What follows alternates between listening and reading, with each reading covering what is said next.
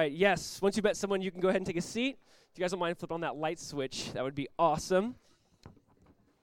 All right, good morning. Hi, everyone. Welcome to the Exchange. So glad you guys are here. That was a great time of worship. Do me a favor. Turn to Philippians chapter 4. Philippians chapter 4. If you need a Bible, raise your hand. We'd love to get you one. So Philippians chapter 4. I got it. Maybe I don't got it.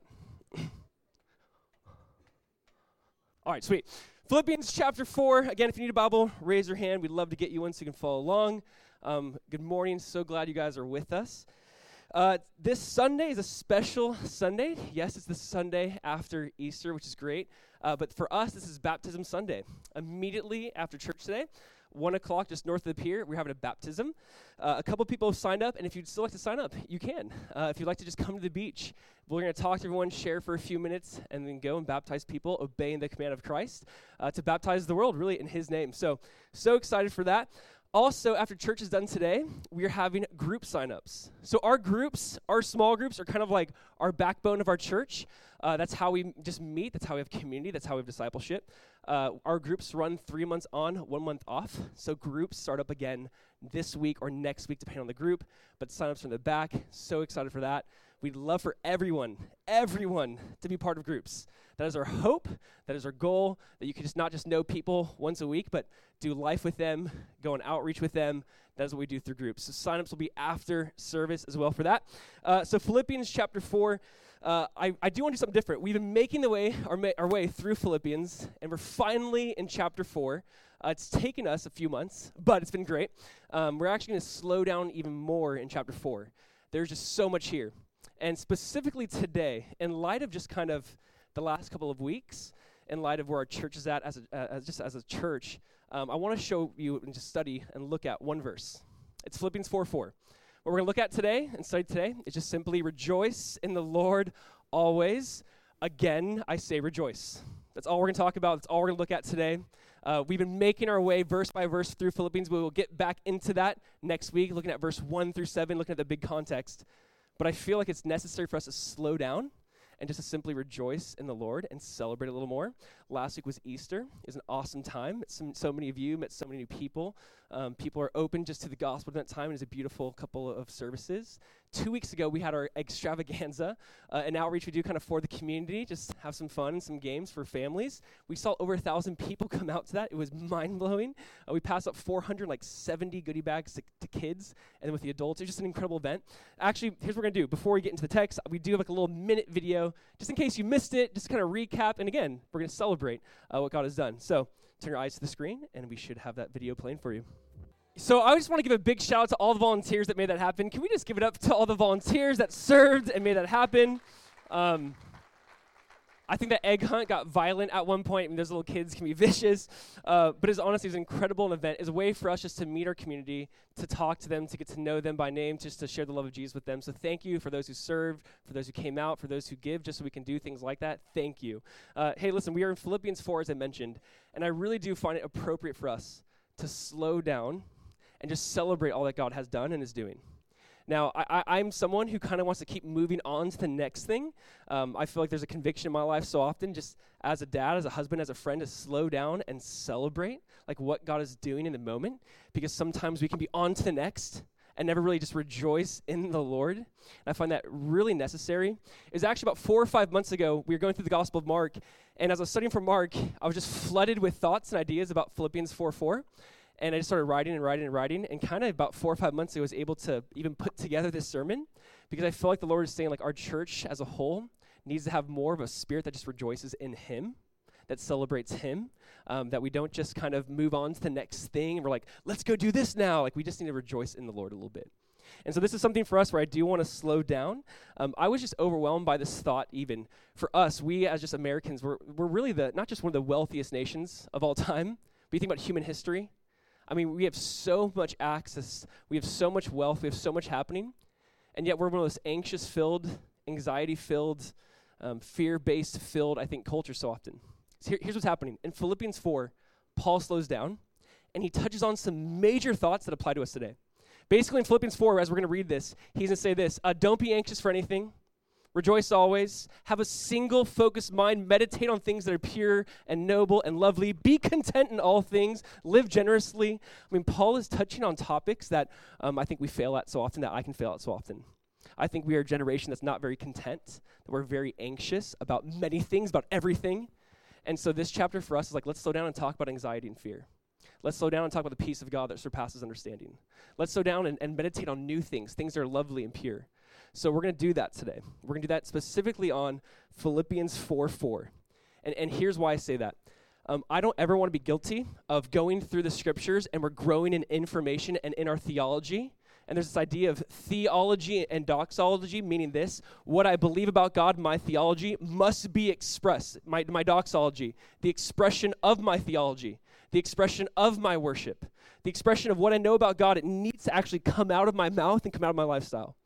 And so that's what I'm hoping can happen in our church, that we would not just be those who grow in the information of God by any means, but that it would just produce fruit and change and rejoicing, and God would just do something new in our lives. Amen? So again, Philippians 4:4, the title simply today is just Reasons to Rejoice. And I want to look at a few other scriptures. Again, this is difficult for us. It's very difficult for us to rejoice with those who rejoice. Whenever someone has a good day, good year, good week, they're traveling somewhere, buying a new home, it's very difficult for us to rejoice with others, to rejoice in the Lord. So this is so necessary for us. So let's just read Philippians 4:4, and then we'll pray, all right? Philippians 4:4, what does Paul write? He says simply, rejoice in the Lord always. Again, I will say rejoice. One more time. Rejoice in the Lord always. Again, I will say rejoice. For those of you who grew up in the church, how many of you know this song? I'm about to bust out in the singing because you know this one. Rejoice in the Lord always. Again, I say rejoice. Oh, wow, it's terrible. All right, we'll try it one more time. Rejoice in the Lord always. Again, I say rejoice. Rejoice. We need to do this. We need to live this. We need to apply this. Let's pray, and we'll look at this thought and biblical truth more in depth. Let's do that. Father, we just do ask that you'd make us a people that rejoices. Even as we've been studying Philippians, and Paul is saying, don't complain, be blameless and harmless. That as he's in prison writing about joy, God, I ask that that would not just be something that is in theory to us, but let it be our reality. Jesus, that would be people who rejoice in you, rejoice in the gospel, rejoice in what you're doing, rejoice because you've given us eternal life. God, speak to us. Be here. We ask that you would just do something new in our lives. God, even when our hearts and minds begin to wander and be filled with fear and anxiety, we just do pray that your peace would surpass all understanding. So we ask that you just be here and speak in your wonderful name. Amen. Amen. On Thursday, I went on a long walk, about a 45-minute walk with my son, who's 3 years old, and as soon as we get on this walk, he finds a stick in the shape of a Y. He called it his Y stick. And halfway through the walk, we're just going on again a longer walk, he drops the stick, and the part of the Y breaks off. And he absolutely lost his mind. And I don't know if you are a parent, you know what I'm talking about, but as soon as the stick broke, he goes, my Y stick, it's broken. I'm like, it's okay, dude, let's get you a new Y stick. And I try to pick up one. He goes, no, that's too thick. Okay, let's get you another small one. This one's too thin. And I'm like, son, we live in like a rainforest. We're in Florida. There's sticks everywhere. Just pick a stick. Now, after a while, you kind of know what this is like. Like, I could not calm him down. For the next 25 minutes on this walk, he was crying and whining about his Y stick. And I actually started laughing, and that's probably the worst parenting technique. But I started laughing after a while, and I started writing down some of his quotes. This is what my 3-year-old said. He goes, that stick is broke. And I'm like, yes, all sticks are broken. Like, they come off something. They don't just grow out of the ground. He goes, that one is too bendy. I'm like, it's a stick. I don't know what to tell you. It's a stick. He said, I'm the only kid like me that lost my Y stick. I'm like, what does that even mean? I'm so sorry that you're the only kid that lost your Y stick. He already has this woe is me mentality. So we get home. He's complaining, he's crying to my wife, I lost my Y stick, it's broken. She's like, it's okay, I got you a popsicle stick. And he goes, no, but it's not my Y stick. Now, here's what happened, obviously. Happiness is fickle. As soon as he eats the popsicle, he never even remembered his Y stick. So please, do not bring up the Y stick if you see him. It was like the worst end of the world moment that happened. And here's why I say this. We know that happiness is temporary. We know that happiness comes and goes. We know that happiness is one of those things that you can be emotionally excited, while joy is really an attitude of the heart. And we do see this difference between happiness and joy so often. You know, it's been said that happiness rests in the blessings while joy rests in the blesser. And again, hear that? Happiness loves the blessing of life while joy loves the blesser. And that's something I just want to talk through and look at as a church because there is a difference, but there are similarities as well. So let me just kind of show the differences. First of all, I love how one author put it. This is probably the best illustration. Happiness is a thermometer and joy is a thermostat. And maybe you've heard this idea, this concept before. Happiness is like a thermometer. So a thermometer, what does it do? A thermometer will tell you the temperature of a room. You're like, oh, it's like 72 degrees in here. A few weeks ago, it was like 95 degrees in here. But a thermometer will tell you the temperature of the room. A thermostat controls the temperature of a room. And this is what happiness kind of just tells you the temperature. This is too cold, this is too hot. But a thermostat, you can actually place it at whatever temperature you want it. See, joy is more like a thermostat. Joy is not just kind of telling you the temperature. Joy is saying, let's set the temperature. See, there is a difference so often. One might be more fickle, one is more constant, one is more present, and there is some synonyms between those, but here's something I actually do feel guilty of. So often in the church, we try to peg happiness and joy as if they're completely different. I think so often in the church, we almost act like happiness is sinful and joy is the right answer. In reality, we see there's so many similarities. Actually, if you study the root word of happiness and joy in Hebrew and in Greek, they come from the same root word. So there's like 17 different words in Hebrew to talk about happiness and joy. They're actually a lot more similar than we might think.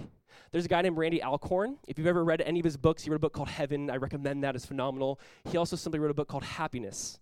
All right, and this is like an 800-page book on happiness. You're like, that doesn't make me very happy. It does for me. But he wrote this big, giant book on happiness, and honestly, it's the most in-depth and thorough books I think ever probably written on happiness.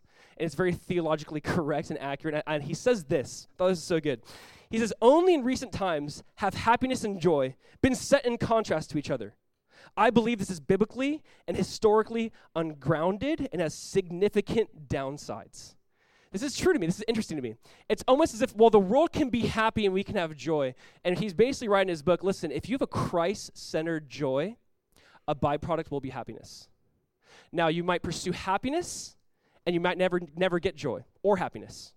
But if you truly have a Christ-centered joy, you can potentially have both in a sense. The point is, joy will be expressed so often, and joy will be expressed through maybe happiness.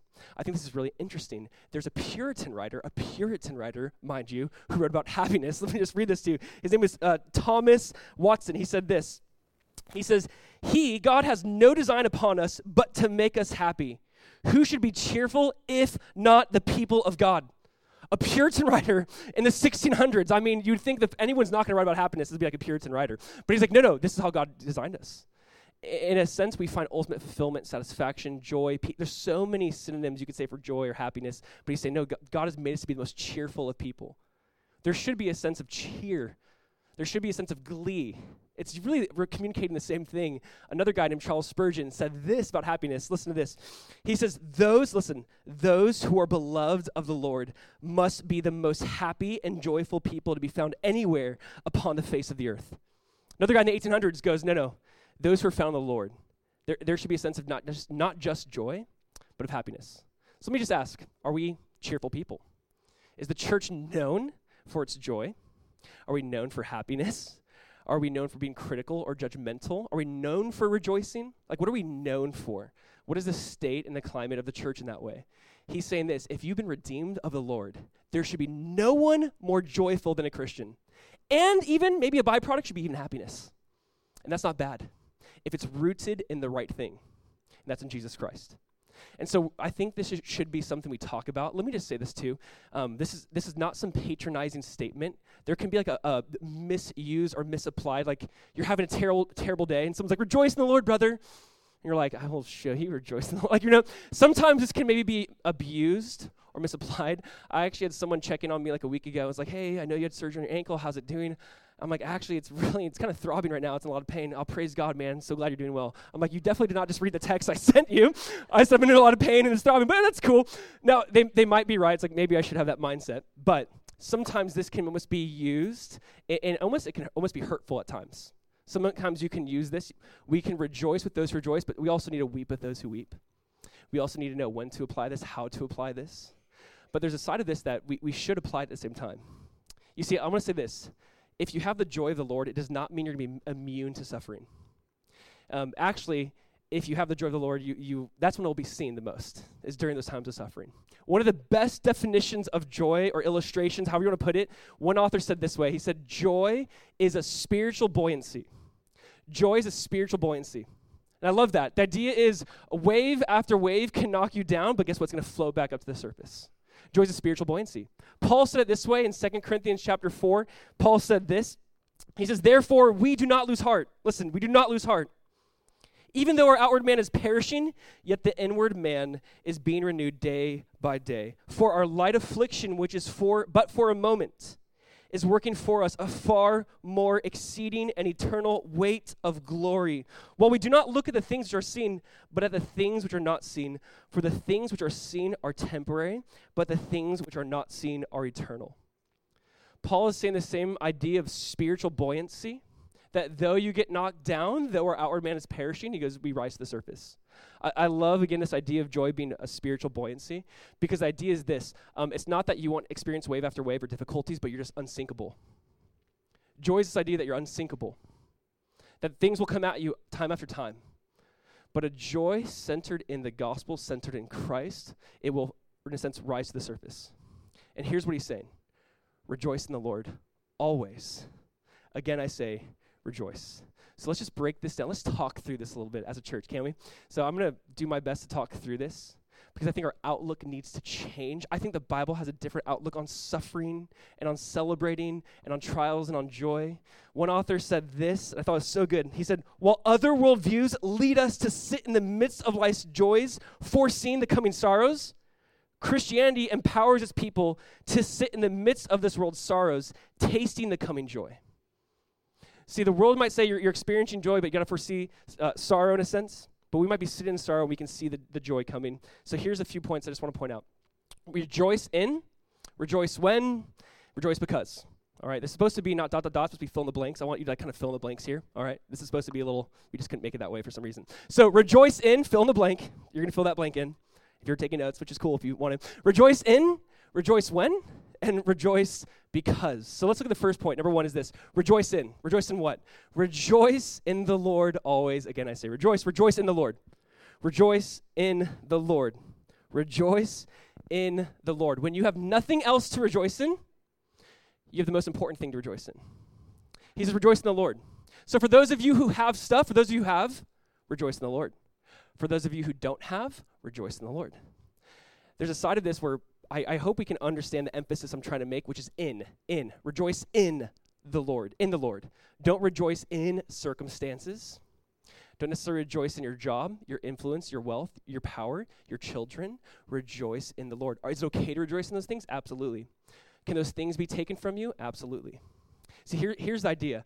I'm rejoicing in something that is unmoving, unchanging, that can always satisfy, never leave me nor forsake me. Everything and anything else will change. We'll leave, we'll move, we'll disappoint, we'll frustrate, we'll anger you. But this idea of rejoicing in the Lord, he is that unshakable, unmovable anchor. Malachi 3:6, God says, I am the Lord, I change not. Hebrews 13:8, it says, Jesus Christ is the same yesterday, today, and forever. My joy is in something that does not move and does not change. That's what he's saying. Psalm 16:11, David wrote this, in your presence, there's fullness of joy. Do we hear that? Rejoice in what? The Lord. Why? Because in his presence, there is fullness of joy. In God's presence. Guess what? Everyone in life is looking for fullness of joy, but where are they looking for it? And he says, in your presence, God, only in your presence, there is fullness of joy. Fullness of joy. In John chapter 15, verse 11, Jesus said, I have written these things, I've spoken these things to you, so that your joy may be full. Again, in John 15:11, so I can read it perfectly because I've messed it up. These things I've spoken to you, that my joy may remain in you, and that your joy may be full. That my joy may remain in you, and your joy may be full. Jesus says this, I want your joy to be full. Did we get that? I think that some of us struggle with a certain theology of God when it comes to God as a God of joy. Actually, in 1 Timothy 1, when it describes God, it says, blessed God, eternal, immortal. That word blessed literally is this Greek word happy. Do you understand the Bible describes God as happy? Blessed God, happy God, immortal, happy God. We're image bearers of God. God made us in his image. Who created joy? Answer? God, not Satan. Who created happiness? God. We need to start kind of embracing more of this mindset of know who made it, know who designed it to be this way. So let me give you a couple of thoughts on this. There's a guy named George Mueller. If you've studied any sort of like maybe church history or church movements or work of God, a guy named George Mueller, he was in the 1800s over in Britain in the UK. And this guy was just a man of faith who did a lot of things for God's kingdom. This would be a guy, he basically ran an orphanage and started opening up more and more orphanages.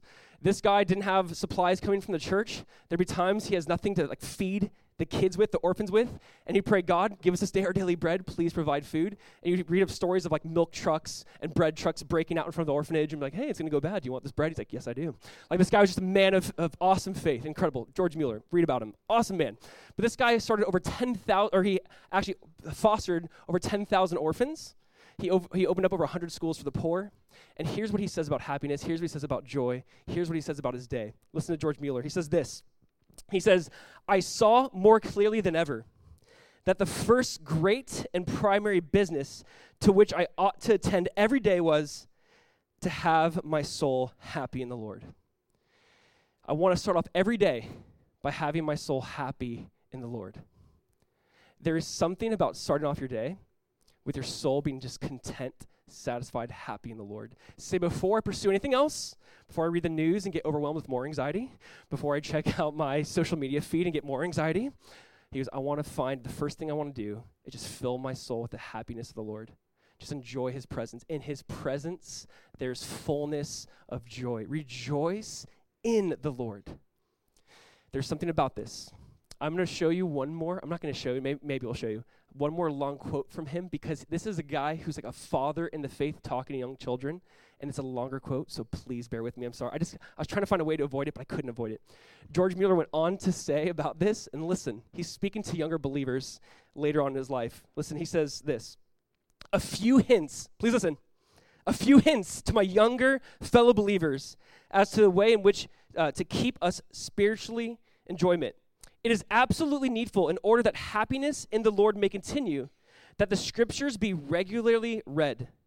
These are God's appointed means for the nourishment of the inner man. Consider it and ponder over it. Especially we should read regularly through the scriptures consecutively and not pick out here and there a chapter. If we do, we remain spiritual dwarfs.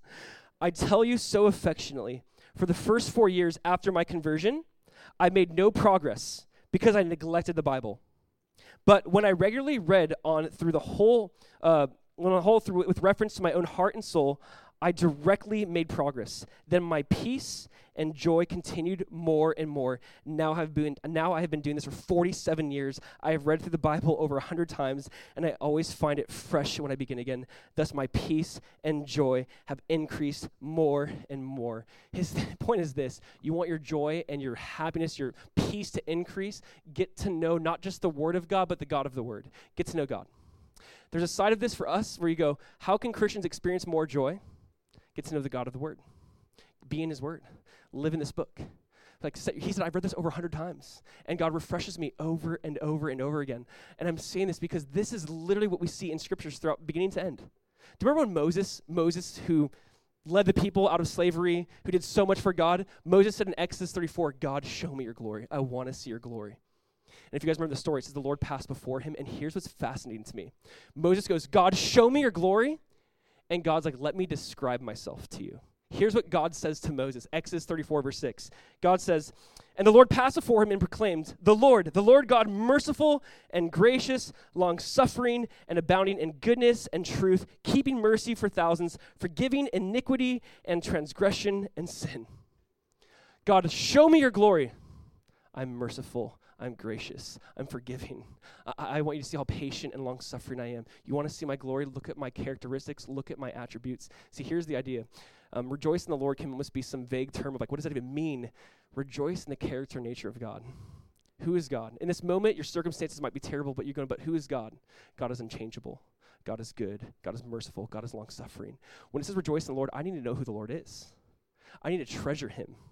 I need to think on him. That's what Paul's going to say later in chapter 4 of Philippians.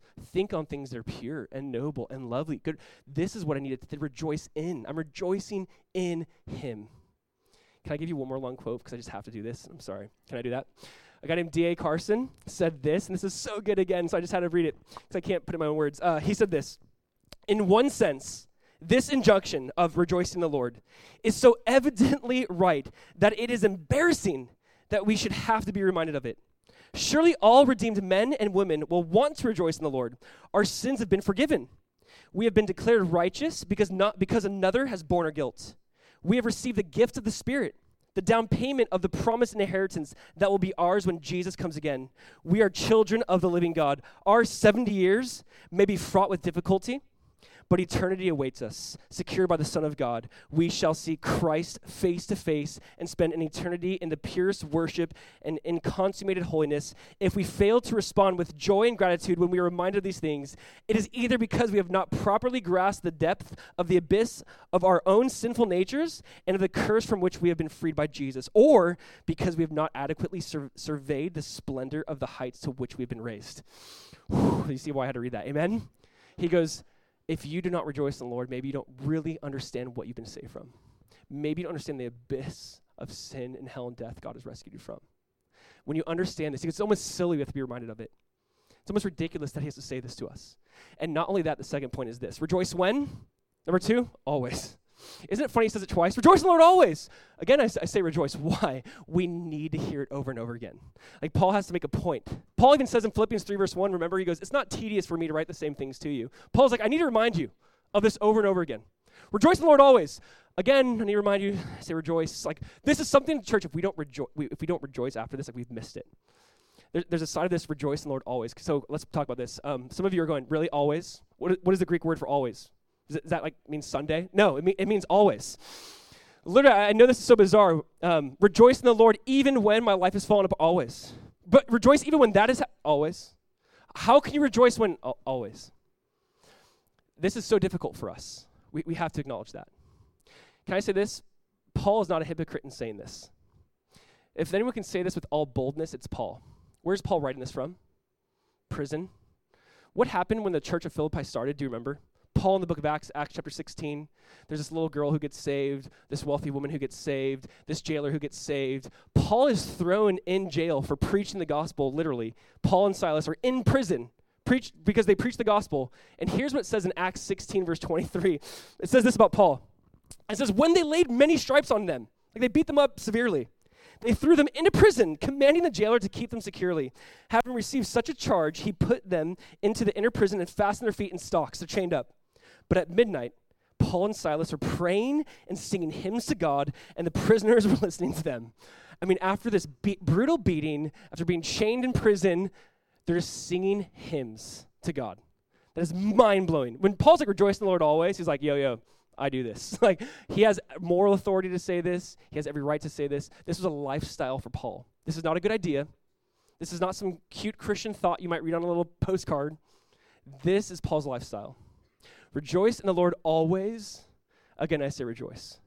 When we started the book of Philippians, we read a verse that to me just kind of laid the foundation of Philippians, and I want to go back to that verse. We haven't quoted it since the first week, but it's Habakkuk chapter 3, verse 17. And in Habakkuk chapter 3, verse 17, listen to what he writes.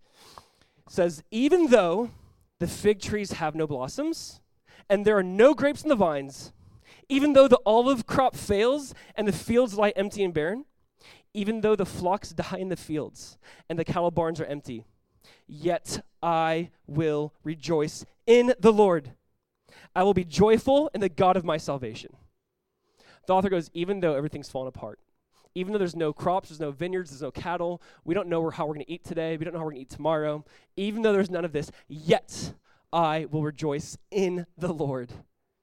See, there's this truth biblically for us to kind of fill in these blanks of, even though, fill in the blank, yet I will rejoice. Even though what? Even though this person hurts me, leaves me, the doctor comes back with a bad diagnosis, I lose my job. Even though what? You fill that in. Even though, yet I will rejoice in the Lord, in the God of my salvation. I do agree, and I do understand what you're thinking. Like, this is so much easier said than done. Let me just say this. There will be dark moments. All of us. I don't think there's one person here that isn't a dark moment or difficult day in their life. All of us will have dark moments. I wrote this down this way because I was just trying to think through this, and here's how I try to write it for us. At this point in time, when you realize everything's stripped away from you and you have nothing, there's this thought of, I have nothing else to rejoice in, and I also have nothing better to rejoice in. There's this thought of when everything's stripped away from my life, you go, I have nothing else to rejoice in but in you, God, but also I have nothing better to rejoice in you than you. You are the best thing I can rejoice in. There's going to be those days where you go, what else can I rejoice in but you? And God's like, exactly. I want to be the thing you rejoice in, and that's the only thing and the main thing. Well, other things bring you joy and happiness, of course, but that cannot be the main thing. I want you to rejoice in me. So here's how this applies to us this week as a church, and I mean us. This is one of those things where literally on Thursday I'm reading this and I get a phone call.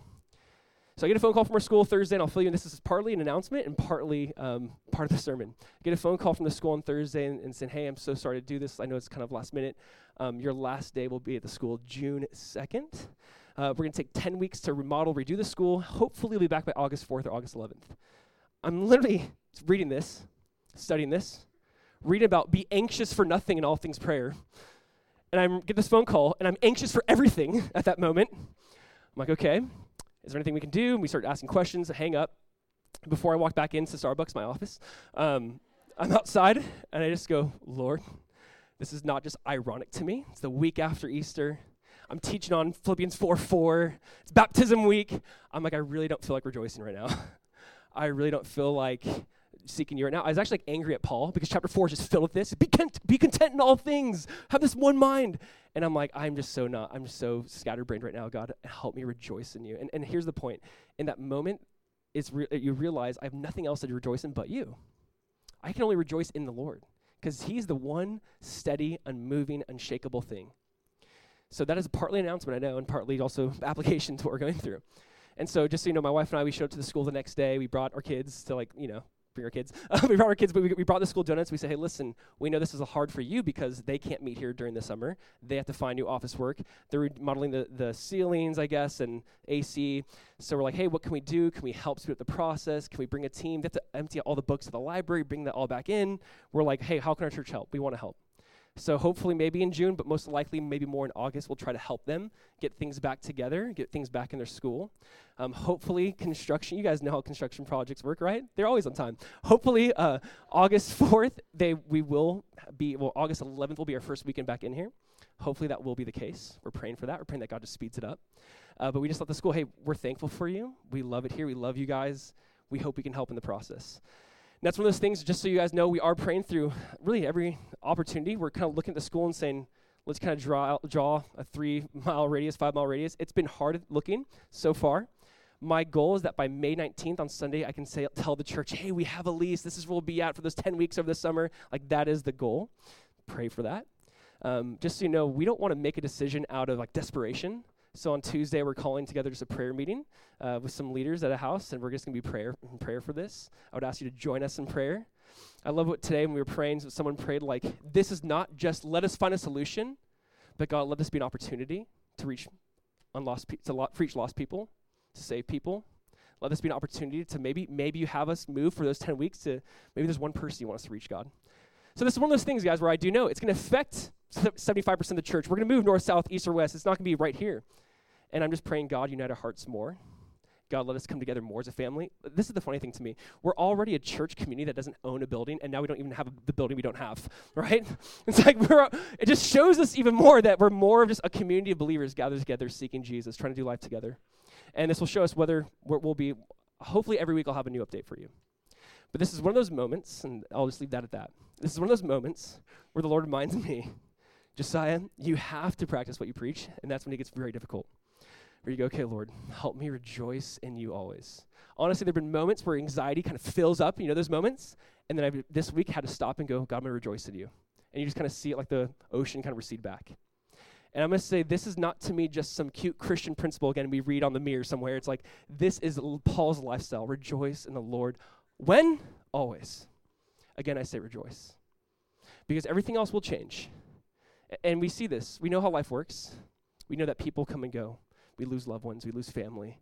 We see pain. We see all this happen, but God is unchanging. God is immovable, unshakable. I'm going to rejoice in the one who cannot change, who will never leave us nor forsake us. Amen? So rejoice in the Lord always. Let's define joy again really quick. Because we did this before, but you need to hear this. What is joy? Joy is simply this: a supernatural delight in the person, purposes, and people of God. What is joy? It is supernatural. It's definitely supernatural. It's something God does within us. It's a supernatural. I'm delighting in the person of God, who he is, and the purposes of God. God, what are you doing here? I'm going to delight in your purposes. God, you're sovereign over this. There's something you're doing that I do not see in this moment, in this time. And the people of God. God, you've brought us together. Paul said that in Philippians 1 of like, you are my joy. He said, you are my joy. And that is so true. God, I'm delighting in you. I'm delighting in your will. I'm delighting in your people. It's a supernatural delight in the person, purposes, and people of God. Rejoice in the Lord. Rejoice when? Always. And number 3, here's this last idea that we just see so strongly in the Bible. Rejoice because what? Why? Why do we rejoice? Rejoice because your name and my name is written in heaven. Rejoice because if you believe in Jesus, at the end of the day, your name is written in heaven. I know you might know the story, but we're going to read it. It's Luke chapter 10, verse 17. Luke 10, verse 17. Listen to this moment in time between Jesus and the disciples. Luke 10, verse 17, here's what it says. Then the 70 returned with joy. Say with joy. With joy, saying, Lord, even the demons are subject to us in your name. And Jesus said to them, I love Jesus. They're so excited. And Jesus is like, I saw Satan fall like lightning from heaven. Sorry, I just love how he pops. I'll explain. Behold, I give you the authority to trample on serpents and scorpions and over all the power of the enemy, and nothing shall by any means hurt you. Nevertheless, do not rejoice in this, that the spirits are subject to you, but rather rejoice because your names are written in heaven. I love this about our God. Sometimes you can go to God like so excited about one thing, and maybe it's like a good thing. They're excited about a good thing. God, you sent us out. Jesus, you sent the 70 out to help people, to preach the gospel, to do work signs and wonders in your name. They come back stoked, and God and Jesus is like, do not rejoice in that. But here's what you should really rejoice in. Your name is written in heaven. See, here's the idea. So often in life, we come to God like, God, look at this. I got a new job. We become so excited, and God's like, do not rejoice in this. Rejoice that your name is written in heaven. God reminds us what to truly find joy in. So let me explain. Joy is the noun. Rejoice is the verb of that. So joy is the noun. That's the idea. Joy. But verb is keep saying that. Rejoice is the verb. It's the expression of that joy. See, rejoicing is expressing that joy that's within. And Jesus is saying, rejoice that your name is in heaven. Don't rejoice in some secondary thing. There's a lot of things we could take joy in. There's a lot of things that could make us miserable. Don't rejoice. Don't get focused on that. Rejoice in what I have done for you, that your name is written in heaven. I really do think as a church, this is something I need to hear, we need to hear daily, which is we can have great highs because we got a job or raise or promote, whatever. We can have great lows because we go through pain. And yet Jesus is saying, listen, that shouldn't be the center of your joy. That shouldn't be the center of your pain, but rejoice in the fact that your name is in heaven. If you believe in Jesus Christ, if you receive the free gift of salvation found in Jesus, if you've tasted and seen that the Lord is good, and you've called upon the name of the Lord, and you confess your sins and say, Jesus, don't just be Lord in theory, be the Lord of my life, be the Lord over every area of my life. The Bible says our names are written in heaven. That's how finalized it is. We're told in Isaiah that God writes our names in the palm of his hand. Now, in the palm of his hand, God's like, you're mine. There's this idea that our names are so secure. He goes, your name is written in heaven. Rejoice because that's where your true home is. And I'm sharing this for us as a church because there will be great highs, there will be great lows, but we have this steady confidence that I can always rejoice in the Lord because he's unchanging, because my name is written in heaven. Because I know at the end of the day where I'm going. Because the truth is, you guys, there are a lot of people who don't know Jesus. There are a lot of people who don't believe in him.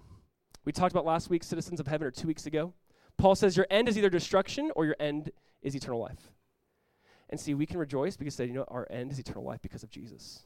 Rejoice because your name is written in heaven. In Luke chapter 15, verse 10, Jesus is talking, and he's talking about one person repenting and coming to Jesus. And in Luke 15:10, it says this.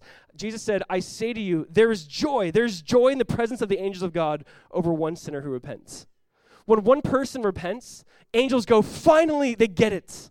Finally, they're going to stop trying to do life their own way and do it the way God designed. And there's joy. There's literally celebration and joy. There's rejoicing in the presence of angels when one person says, I want to believe in Jesus. I want to follow Jesus. Rejoice because your names are in heaven. That's what the angels rejoice over. That's what they celebrate. He says, rejoice for that reason. See, we see that rejoicing and repentance go hand in hand. Really, if you want to have true rejoicing, there will always be repentance first. Tim Keller writes this. He says, rejoicing and repentance must go together. Repentance without rejoicing will lead to despair. Rejoicing without repentance is shallow and will only provide passing inspiration instead of deep change. Indeed, it is when we rejoice over Jesus' sacrificial love for us most fully that paradoxically, we are most truly convicted of our sin. It's when we truly repent over all of the stuff we've done, why God had to come, why he had to die on the cross, why Jesus had to take on the shame and pain of the world. When we truly repent over that, he goes, now you can have true joy. Because now you understand what was paid for your sin. Now you understand the depths of God's love. Now you understand the depths of God's grace. How rejoicing and repentance go hand in hand. So here's what we want to do. I just want to end our time by celebrating. I want to end our time by rejoicing in the Lord. I want to do what Psalm 40, verse 16 says. Let all who seek you rejoice and be glad in you. Let those who love your salvation say continually, the Lord be magnified. Let those who love your salvation say continually, say it with me, the Lord be magnified. One more time. The Lord be magnified. Let us do that today. We're going to just close our time and saying, God, make us a people who rejoice in you because circumstances change, things come and go, but you are steady, you are constant. My name is written in heaven. I'm going to rejoice in you, Lord. Amen? I'm going to pray, and we're just going to close our time with some worship, and we'll have some